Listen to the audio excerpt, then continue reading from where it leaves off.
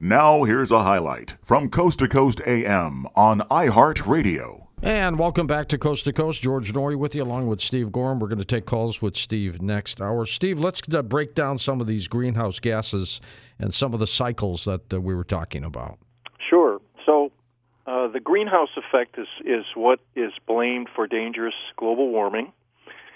And the greenhouse effect is an effect that's named sunlight enters Earth's atmosphere, and what isn't reflected by clouds goes down and is absorbed by the surface of the Earth. And the Earth, like any warm body, will give off a lower energy infrared radiation. And you can't see that radiation, but we know it's there. And it goes back out and tries to escape into space, but it is absorbed by greenhouse gases in the atmosphere. It causes the molecules of these gases to vibrate. And then as those gases cool down, they re-radiate this infrared, and that whole effect does tend to warm the surface of the Earth. That is established science. Now, go ahead. But if you start to break down the greenhouse effect, the first thing you learn is that Earth's dominant greenhouse gas, and I usually ask this of audiences, is not carbon dioxide, it's not methane, it's water vapor. Scientists estimate that somewhere between 75 and 90% of Earth's greenhouse effect is caused by water vapor in clouds. And so if you start with 75% and you say, okay, 3/4 of the greenhouse effect is due to water vapor, and you look at the last quarter, most of that part of the greenhouse effect is caused by carbon dioxide. But then you have to say, okay, well, how much of that last quarter, the CO2 and the greenhouse effect, is from our industries? Because the world is filled with carbon dioxide. The oceans hold 50 times as much carbon dioxide dissolved as is in the atmosphere. When plants, and the oceans are always releasing CO2 and absorbing it. When plants die, they release carbon dioxide, and when they grow, they absorb it. And then we have volcanoes, both above the surface of the ocean and about 10 times as many under the ocean, that are putting gases like carbon dioxide into the environment all the time. Every day, nature puts 20 times as much carbon dioxide into the atmosphere as all of Earth's industries. Jeez. Every single day, 20 times as much. So when you roll this all together, you find that human industry is responsible for about 1 or 2% of Earth's greenhouse effect. That's all. That means if we completely eliminated all emissions, we probably might not be able to measure the difference in global temperatures. And so this whole greenhouse effect idea really is it's beyond common sense. Now, one of your listeners might say, well, then how come scientists think that this is all causing the issue? Some scientists, of course. Probably a majority of scientists, but that is a situation, a little bit over half anyway. Well, every climate scientist knows that carbon dioxide by itself can't cause dangerous global warming. That's because it's a very small part of the absorption spectrum. And remember, water vapor is the biggest part. And the other thing is it's a nonlinear effect. The first carbon dioxide in the atmosphere raises Earth's surface temperatures a fair amount, but as you put more and more into the atmosphere, it's a logarithmic effect. You have less and less effect.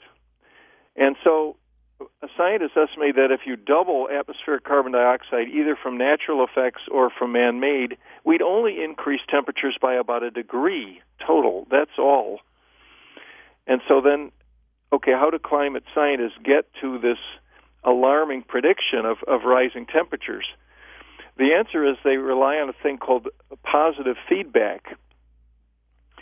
And the logic says that, okay, our industry puts a little carbon dioxide in the atmosphere warms a little bit, it can now hold more water vapor is a greenhouse gas, and it provides a positive feedback. It warms a lot more. But a lot of evidence shows that is not occurring. The climate models have vastly overestimated the warming. We've had very little warming in the last few years. And so this idea is all based on this increased water vapor, not on carbon dioxide, and the evidence is not showing that this is occurring. And by the way, Steve, none of this means that we are not going to have catastrophic weather changes. It just is, how is it caused and why? That's right. The Earth, our weather varies quite a bit across the Earth. On any given weekend, you can go somewhere in the world and find what appears to be a 500-year weather event, a drought or a flood or a storm. Mm-hmm. That's just the way Earth's climate is. We have these big variations, and people seem to think, I haven't seen a storm like this in 40 years. This must be really abnormal. Matter of fact, must be my neighbor's SUV doing it. But if they look back 100 years or 200 years, we see many of the same storms. And so, again, the evidence doesn't show that we're seeing increases in either frequency or severity of the weather. And by the way, to folks who might not realize, when they talk about a 500-year flood, it means technically that every 500 years you're going to get a flood of this significant, huge magnitude. However, like in St. Louis in 1993, we had a 500-year flood, but that doesn't mean 500 years from now, 2493, we're going to have another one. It could happen the next year right after that, right? Yep, that's right. And I want to talk at some point here about the Great California Flood of 1859-1860, but I want to mention one other thing about temperature. I had a couple of students call me up from the University of Southern California, wanted to do an interview, and so we did. And I said, we have to let me ask you a few questions. And one question I posed to them was, okay, how much do you think Earth's temperatures have risen in the last century? And one girl said 15 degrees, which I think is sort of the perception out there in the public. The answer, though, is 1 degree in 130 years. 1 degree Celsius. All of the major temperature metrics at NASA and NOAA and from England all say we've had 1 degree of rise in 130 years, which is no way abnormal compared to global cycles. And it can't possibly be the deciding factor in California's forest fires, for example, a couple of tenths of a degree over a few decades. It's just, but people lose the perspective. They go, oh, things are really getting hotter. We've got this problem. But the evidence doesn't show that. Hasn't the California governor basically blamed human-caused climate change for these wildfires when it's really PG&E, the electrical power company? Yeah, well, PG&E probably plays a factor because if power lines can cause sparking and all the rest. And it's dry.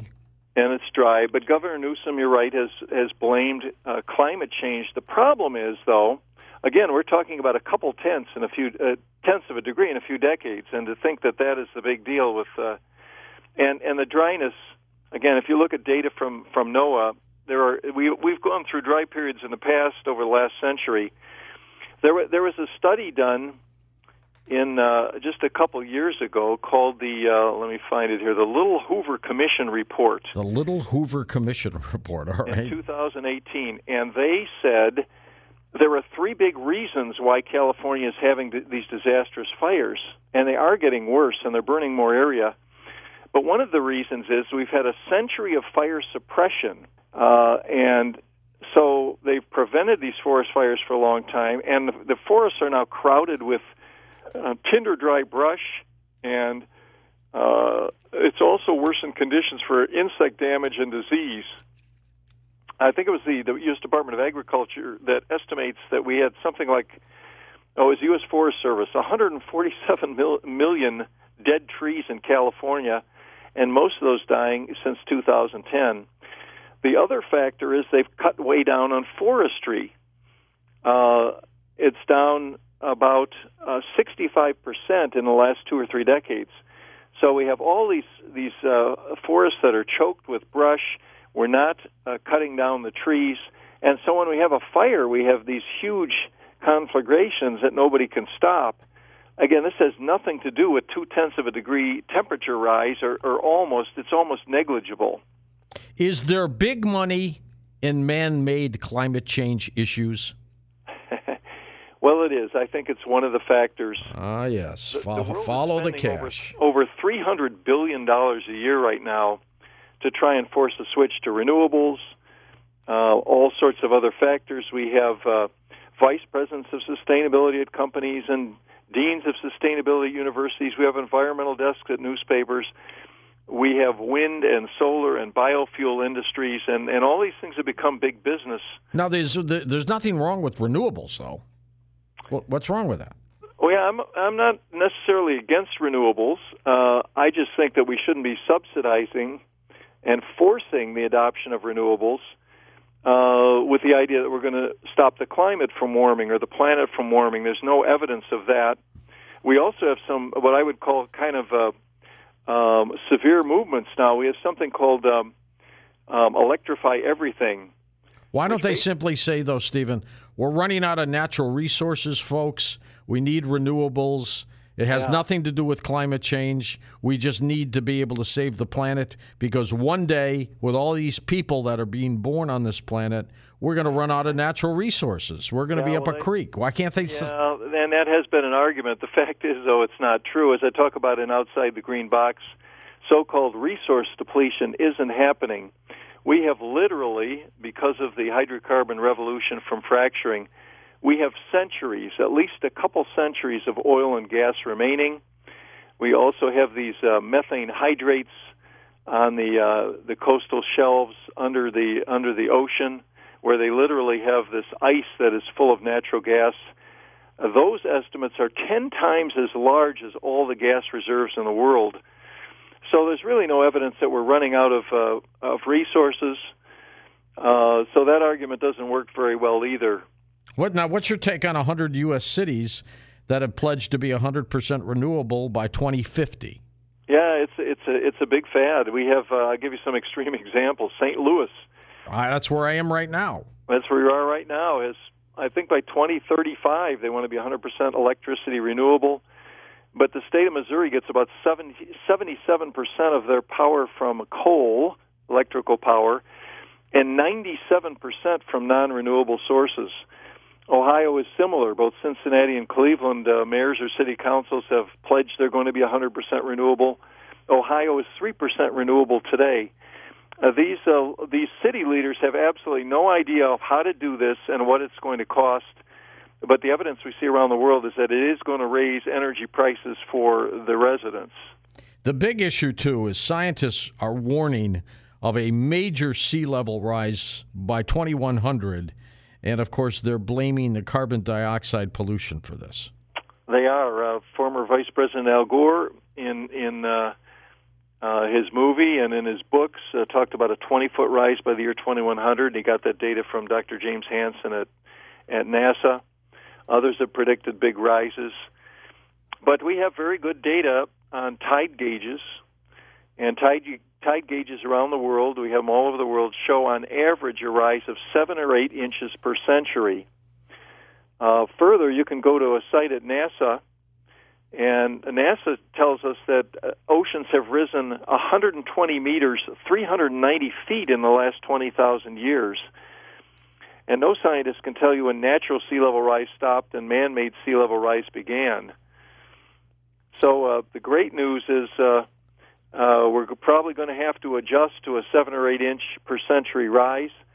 The bad news is Water Ski Manhattan postcards are not going to be in big demand. Not going to happen. So yeah, any politician who tells you he knows how to stop the rise of the seas, I think you better get a little better person to follow.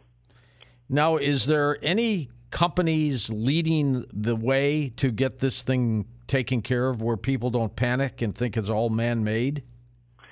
Well, I'm sorry to say most of industry has bought into this. There's tremendous pressure on companies. I talk about it in Outside the Green Box. Companies are spending millions of dollars every year on environmental methods or procedures that don't really do anything for the environment, such as subsidizing and purchasing renewables, counting their carbon dioxide footprint, even buying carbon credits and a lot of other things. When I go and present to companies, I say there's only one place for this activity. That's in your public relations department, because it doesn't do anything else. But they're under terrific pressure. Even the petroleum industry has come out saying that we have a great product, everybody wants it, but it's causing the climate to change and it's hurting mankind. So, what's your take, Stephen, on weather manipulation? Because I'm convinced we have that capability. I think we do on a local scale. Certainly, they've been cloud seeding for a lot of years. And my uncle, who was in the Air Force, said he knew how to do it a while back. And I think that can be done locally. Matter of fact, it was kind of funny. About 4 or 5 years ago, the mayor of Moscow said that they now know how to control snowfall. And the very next winter, he got about 30 inches in a single storm. So maybe that's what they did the wrong way. I remember when China was hosting the Olympics, some reporter asked one of the Chinese officials, "What are you going to do? This is the rain season." And the Chinese official said, "Don't worry about the weather. We control that." Well, I do think if mankind wanted to do some big engineering projects, they could certainly adjust Earth's temperatures. The problem is, I don't think we know which is the right direction. You know, you had an expert on earlier talking about the lack of sunspots, like 250 days. Dr. Svensmark of Denmark and a number of others have postulated that the sunspots on the surface of the sun affect Earth's temperatures. And this lack of sunspots portends that we're likely to enter a cooling period for a number of years. I could go into how that theory breaks down, but so it may be that we'd go out there and put a bunch of things in the atmosphere to try and keep the planet from warming, and if we enter a cool period, that would not be the right thing to do. No, it would not at all. So what do we do? How do we get this to change? How do we get people to change and realize we're in a cycle? It happens. It's always happened. It's happened during the dinosaur era, and it's always happened. How do we get them to accept that? We can go into cycles too, but I don't know, George. I'm not sure people are going to change. I think, unfortunately, that cities and states have to learn the hard way. We've seen this in a number of locations now. We've seen it in Australia. In Australia, they went all in for wind and some other things, and their electricity rates went up by 100% in the last decade in the capitals of Australia. U.S. electricity rates have gone up 8% over the same decade. Same thing in Ontario, 100% electricity increase. They put in about 10% renewables, and it just went off the map. In Europe, in Germany, and Denmark, they have about 30,000 wind turbine towers. Those two nations have the highest electricity rates in the world, 4 times the United States price. We have the Yellow Vests in Paris that were rioting. I think people eventually say, hey, you know, this isn't working. This is driving up our energy costs. But I'm afraid that states like California are going to have to learn the hard way that this really isn't good policy. Listen to more Coast to Coast AM every weeknight at 1 a.m. Eastern. And go to coasttocoastam.com for more.